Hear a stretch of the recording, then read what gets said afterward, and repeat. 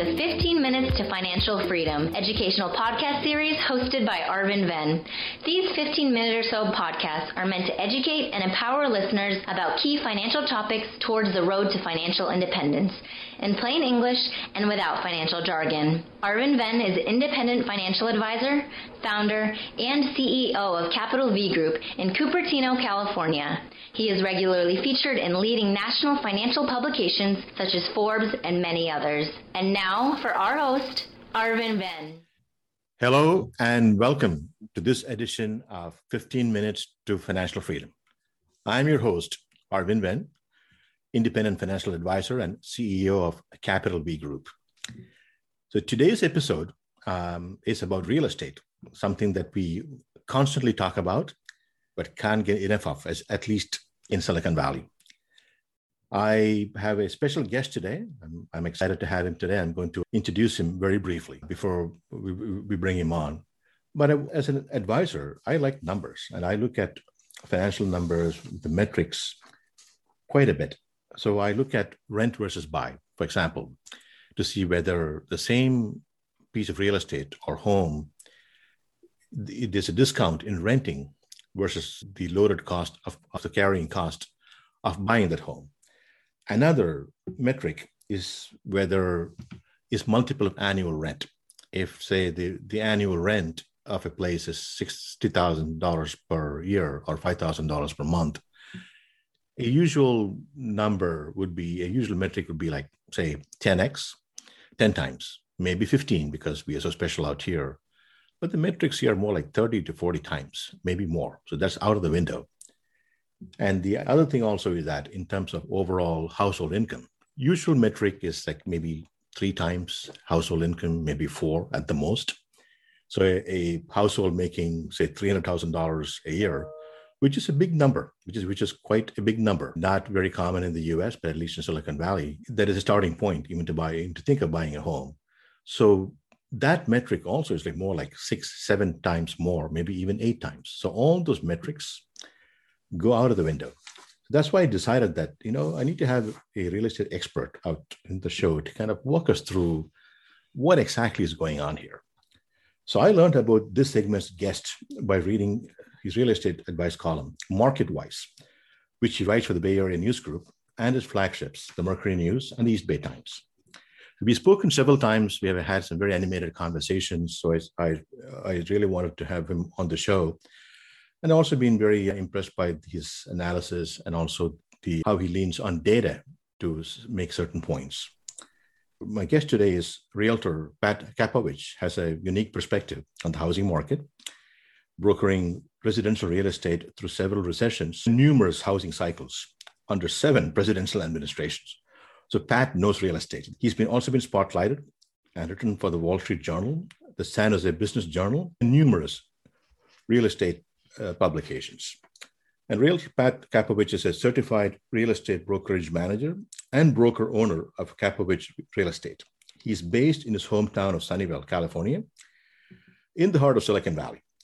Pat, welcome to the podcast. It's a pleasure having you today. Welcome. Thank you. It's great to be here. So tell me what's going on here. I mean, I gave you some of these metrics that I look at. You've seen this industry over 3 recessions and a few decades. You've seen the ups and downs. Why are these metrics not making sense? And why are they just not applicable out here? Well, what we noticed is during the pandemic, people can work from home.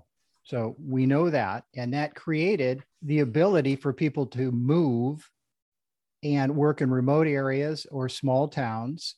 And so we had a lot of people moving and taking their Silicon Valley practice of multiple offers with them, and the super low interest rates. Now, the interest rates are several points lower than they were during the Great Recession.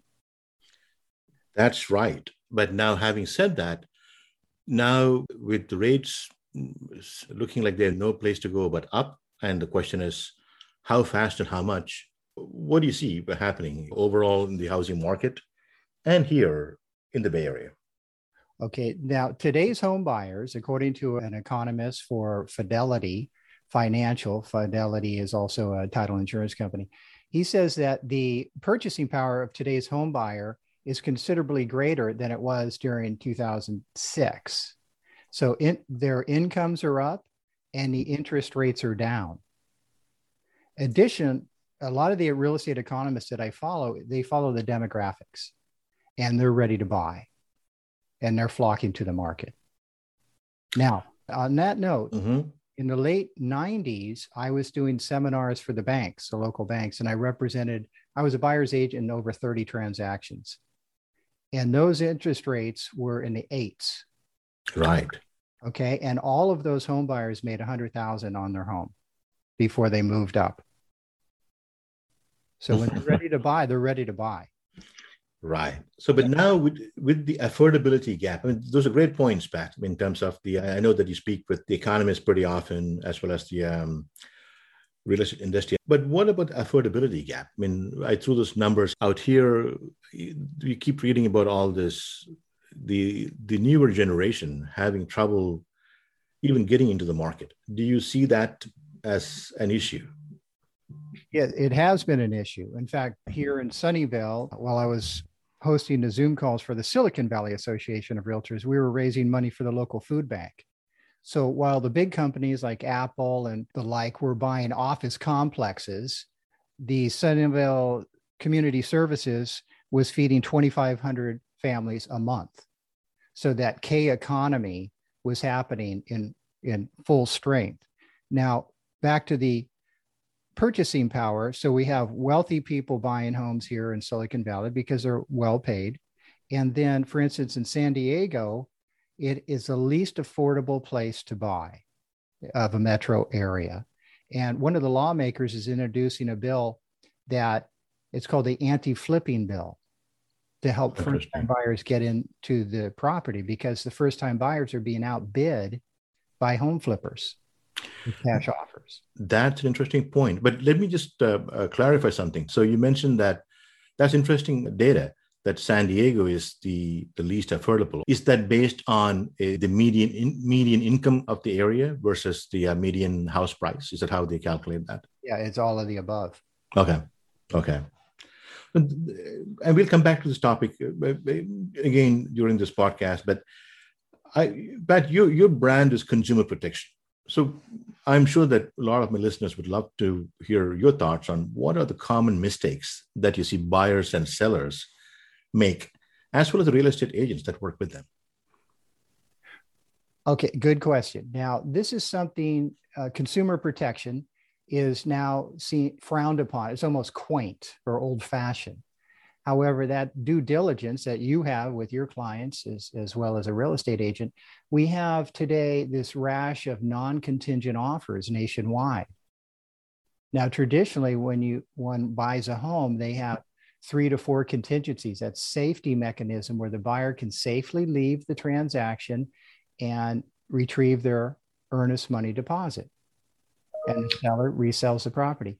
That went away in full force, especially here in Silicon Valley. And what we're seeing is an epidemic of deposit disputes, where the buyer cancels a day or week later after ratifying a contract.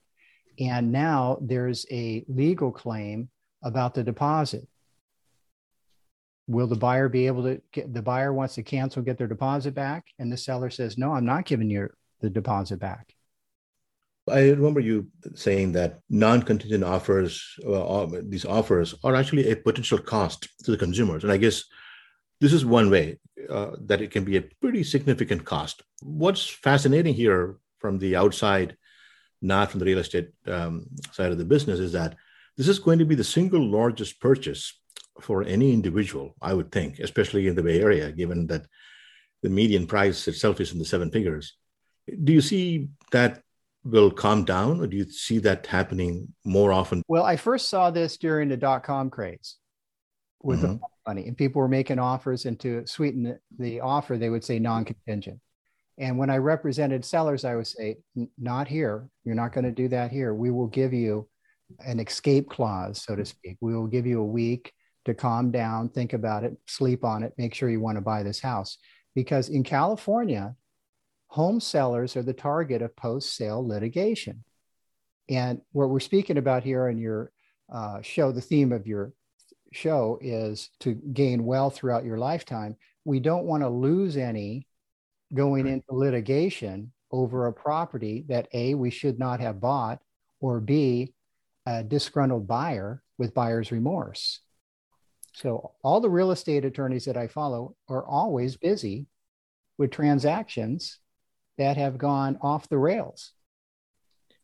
I see. I mean, it's bound to happen, right? Because when there's this feeding frenzy, from what I can see in even my own neighborhood, when some house is listed for sale and we can barely get through to our own homes, and then there's a bidding war, and I think many people cut corners, right? So so. What does the crystal ball say, Pat? I mean, do you see this with rising interest rates? Do you see that things will calm down? Also, the Nasdaq took a dip from the crazy heights of a year ago during COVID heights, especially for the growth stocks. What does the crystal ball say going forward, say this year, next year, and the year after, with higher inflation, higher rates, and potentially a Nasdaq that stays flat? The one advantage, as you know, with the COVID situation is everyone went on Zoom, became comfortable with Zoom and video conferencing. All the subject matter experts in every industry are available either in a webinar or on LinkedIn, et cetera. So I've listened to more economists this year than I did probably throughout the year. Okay. So they all feel that the housing market will remain strong. We still have limited supply. California's been underbuilding 27 out of the last 35 years. We have expensive building materials, limited labor. The builders want to build, but they all say, I'd love to build, but they have all this pushback from the city planning, the building departments, and whatnot. But back to your original question, when it does slow down, that's when we could slow down on the sales and transactions and marketing for these transactions on a home sale. And it's counterintuitive that we would speed up a process when the market is hot, and that when a real estate market is so low in inventory, it's akin to Christmas shopping the day before Christmas, right? And so the malls are packed back before the malls became a thing of the past. But the idea is we don't need to speed up the process for a home seller. We could slow everybody down and do it correctly. And that's what we will see. When the market slows down, we see the contingencies coming back up, due diligence starts to increase, and consumer protection for the sellers and the buyers. Right. Well, I guess that time will tell. Maybe we'll see how the next year pans out in terms of what's happening overall. But to come back and just wrap up just this one topic. So I know you mentioned about, you always talk about the erosion of best practices. So are these some of the things that you mentioned in terms of the no contingencies and rushing through the process? What other best practices that you think are being eroded during this time? Well, the idea is now speed. How fast can we do a transaction? And real estate attorneys that I interview, they often say that a real estate agent representing the seller can work for 8, 10, 12 hours on a transaction. And how they know that's the ones, of course, that are being deposed, because that's the interrogation, lack of a better term. So when you're doing it by speed and these disclosures, a seller in California has to fill out dozens of pages of disclosures and advisory. Nowadays, the real estate agent emails it to the seller and say, please complete this, and my assistant will be back in a week to check on you. Oh, wow. Right. So now you want to go over every question and every answer before you release that to the public. And all the disclosures should match the inspection. So the idea is having completed set of inspections. Now, here in California, we started it in West Santa Clara County for a home seller, to have all the inspections, roof, chimney, termite, foundation, property on the table before the for sale sign goes on the lawn. And then that started to spread. Now, those are not meant to substitute for buyer inspections. Right. I mean, so I guess we'll have to wait for the time once again where things get back to quote unquote normal, whatever that may be, just in terms of what I call the proper practices to follow. Right now, it has been definitely very freewheeling, as you pointed out, and you're seeing this, right? Now, there is an economic advantage to this due diligence. Now, we see now in the hottest market of our lifetime, homes are selling nationwide in 18 days, statewide in 9 days, in Santa Clara County at 9 days. Now, I've been doing that. My medium time in the market for a house is 9 days through the recessions, through the 5 decades I've been a real estate agent. And that's having everything in place, proper due diligence and consumer protection, because the buyers know it and the agents know it. Now, that typically will get you multiple offers in a down market, top dollar, happy buyers, happy sellers, and no post-sale litigation. Very important, right? You don't want buyer's remorse. Now, I have a question for you. Sure. This is what you're hearing now, is we have this, it seems like 2 trains on the track here. We have this housing market that's hot and limited supply, not only building materials as well as homes for sale, but the economists are mentioning that we have inflation, we have high gas prices, we have the war, we have the 2-year note and the 10-year note that inverted. One economist mentioned it's only twice since the 1970s that the inflation rate is higher than our interest rates. Right. So the last 7 times the yield curve was inverted. I think 5 times you've had a recession, but now the last couple of times.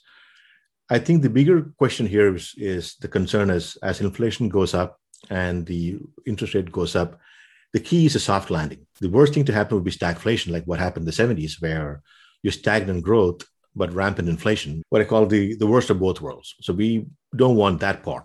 Hopefully, the Fed will be able to engineer a soft landing where growth continues to happen and the increased rates will tamp inflation, but not kill growth. And I think that's the fundamental, that remains to be seen. I think by the same time next year, it'll be an interesting regime to see how much the Fed has been able to raise despite all the talk and how well they've been able to tamp inflation without stifling growth. I think the jury is still out on that. Yeah, one of the economists for the National Association of Realtors does not feel that the inflation will be under control this year or next. And it's very possible that, so it all again depends on how much quantitative tightening that the Fed is able to do, right? Wanting to do and being able to do are 2 different things. And how much rates and how fast they can raise it will be again another number to watch. But the inflation is high and staying high. So they're not using the word transitory anymore. I think that train has left the station a while ago. Right. So, I'd like to add in terms of, we've often heard about people leaving California, and the Santa Clara County assessor, Larry Stone, has commented twice this year that we did have in 2020, 650,000 people leave California. However, 480 people arrived in California from other states. 480,000, you mean? Yeah, or almost close to. So that was a net loss of 170,000 people. Right. So, yeah, that's a great point. I wanted to ask you, but thanks for bringing that point up. Do you see there's a lot of articles from publications outside the state about this exodus from California? Is the demise of California greatly exaggerated? What are you seeing, Pat?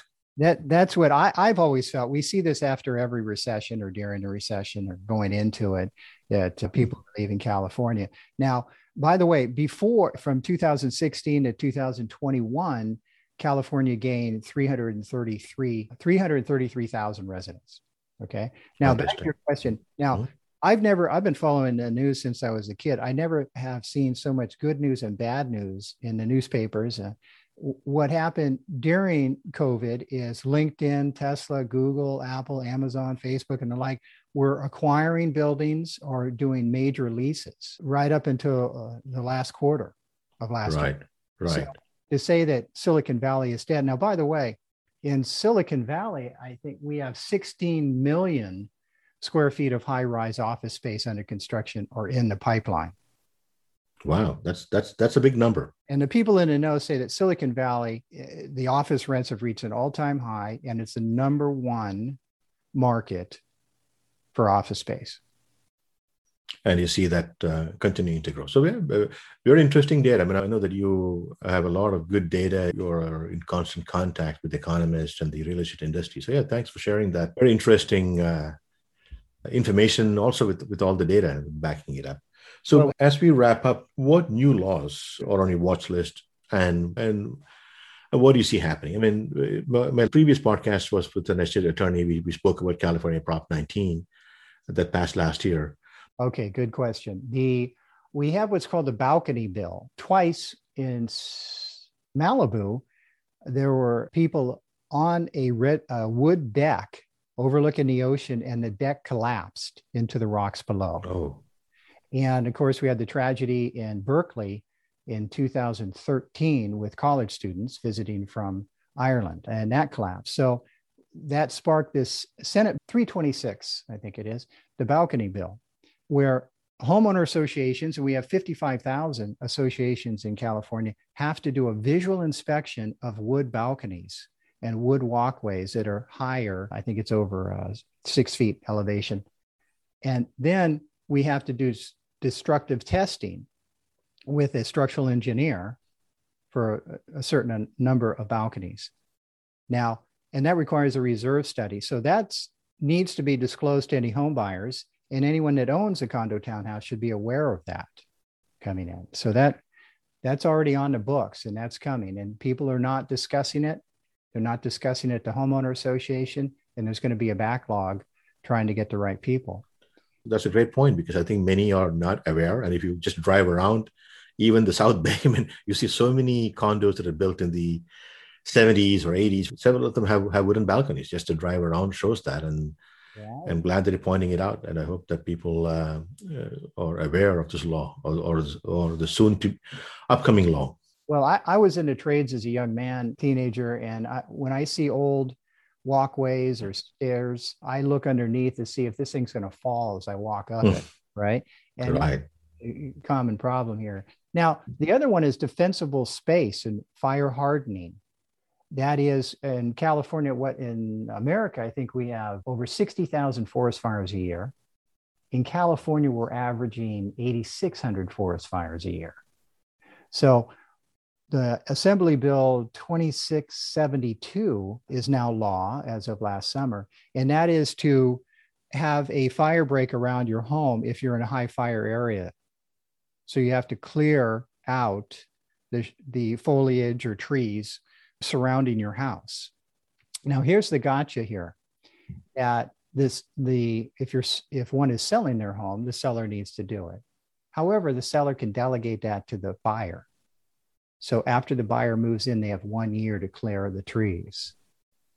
Now, cutting down one tree could be $1,000. Right. Okay. So those are the two most important laws that people are not discussing that could be a financial bite in one's budget.